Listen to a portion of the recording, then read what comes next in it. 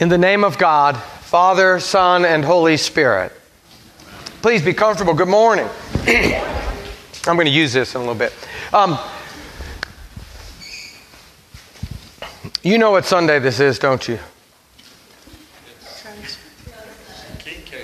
King Cake Sunday, Transfiguration Sunday, the last Sunday after Epiphany, the Sunday right before Ash Wednesday.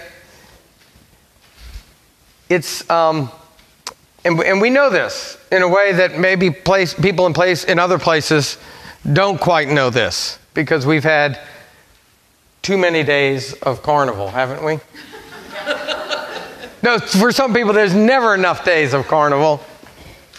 As we were, as I was looking at, the big book, the gold fancy book, is called the Evangelary. Isn't that a wonderful name? Evangelary, like evangelist, evangelon, the good news. It's called that because in that book, it's not the whole Bible, it's pieces of the Gospels arranged from years A, B, and C throughout the liturgical years. So right now we're in year A, and it started with the first Sunday of Advent. And so in that book are all of the Sunday Gospel readings throughout the church year, or church 3 years.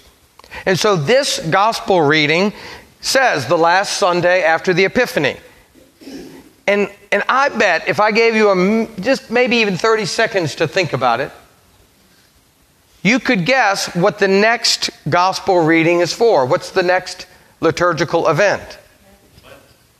But specifically, Ash Wednesday. So here we are at this cusp, this church year, where we go from Epiphany, the season after Epiphany, to Lent, and then to Easter.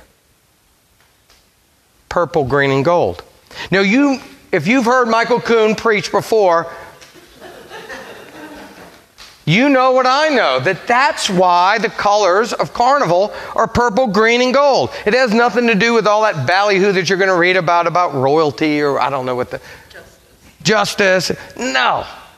It's the church year. Purple, green, and gold. It comes together, right? Because right now, we started with, in gold is the color of a festival. So Christmas was gold. And it went through Epiphany, also gold. And then we're in this little growing season called the season after Epiphany. Green. And we know that come Wednesday, purple. Purple, green, gold. They don't just look good together because we've seen it all our lives. We've seen it all our lives because we've been in church. And here at this season, they all come together. Purple, green, and gold. Because we stand at the cusp. And here, on this particular Sunday, we hear about Jesus' transfiguration. We need to hear it. This time of purple, green, and gold. It brings together not just the church year, the colors of the church year, but the Paschal mystery itself. It reminds me of what we will say in the middle of the Eucharistic prayer, our memorial acclamation, where we acclaim Christ has died. Christ is risen. Christ will come again. Past, present, and future. Purple, green, and gold. Here, now. We see that in the Transfiguration, and we need to see it in the Transfiguration, especially now. Especially before we begin this long journey to Lent. Through Lent. Past the cross. To the resurrection. I love the way that Matthew's Gospel begins this story of the Transfiguration. 6 days after Peter's confession. Peter saying, "You are the Messiah, the Son of God." His own epiphany, right? After that epiphany, they have that moment up on the mountain, that golden shining moment where Jesus' identity is fully revealed. And they hear the voice from heaven This is my Son, the beloved, with whom I am well pleased. We've heard that before at his baptism. This time, God says a little more. Listen to him.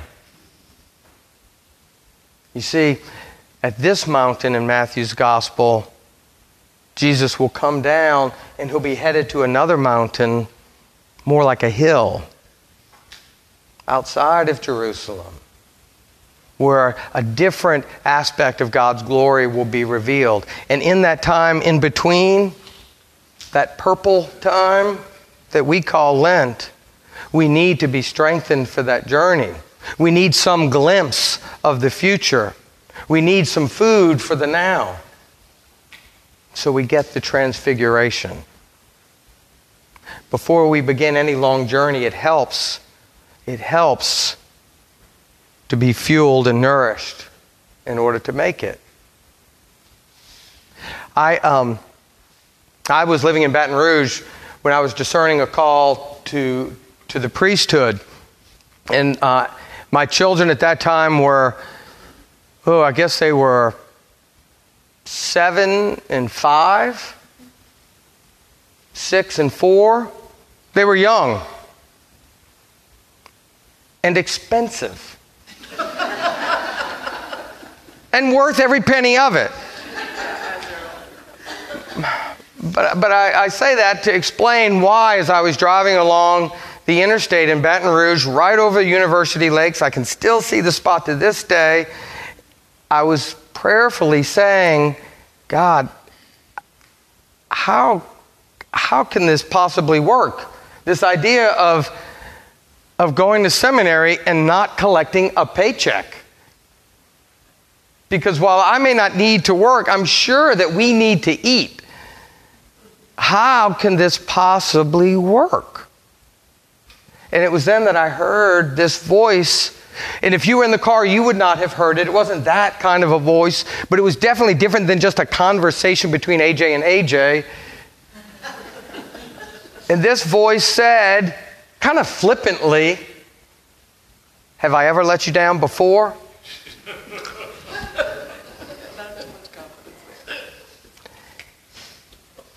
And it's what I needed. It's the glimpse that I needed for that journey ahead. It's the food that I needed to sustain me through those 3 long years of wondering and not always giving up that worry. We need these moments of transfiguration, not to show us what can be, but to show us what is. What is always here, but sometimes we lose sight of it. These moments of transfiguration provide us with the energy we need to go through the purple times and the green times. We get the gold times. In Rachel Held Evans' book, she talks about, she quotes N.T. Wright, retired Bishop of Durham, and a really wonderful theologian and writer in his own right. He says, God's kingdom in the preaching of Jesus refers not to a post-mortem destiny, not to our escape from this world into another one, but God's sovereign rule coming on earth as it is in heaven. Heaven in the Bible is not a future destiny, but the other hidden dimension of ordinary life. God's dimension, if you like. God made heaven and earth. At the last, He will remake both and join them together. Did you hear that? Heaven, not a future destiny, but the other hidden dimension of ordinary life. God's dimension here and now. Here and now, we catch glimpses of this transcendent and imminent reality, that God is that close to us. That close to us. And doesn't that give us the fuel and the vision and the food and the nourishment that we need to keep going? Is it any wonder that Jesus comes to Peter, James, and John, cowering in fear, and he touches them gently. Touches them gently. He doesn't whack them on the back of the head. He doesn't leave them there. He touches them gently and says, "Get up and do not be afraid." Rachel Held Evans goes on to say, the kingdom, Jesus taught, is right here. Present, yet hidden. Imminent, yet transcendent. It is at hand, among us and beyond us, now and not yet. Now and not yet. It is here and now. Past, present, and future. Purple, green, and gold. May we hear Jesus touching us gently, saying, "Get up and do not be afraid."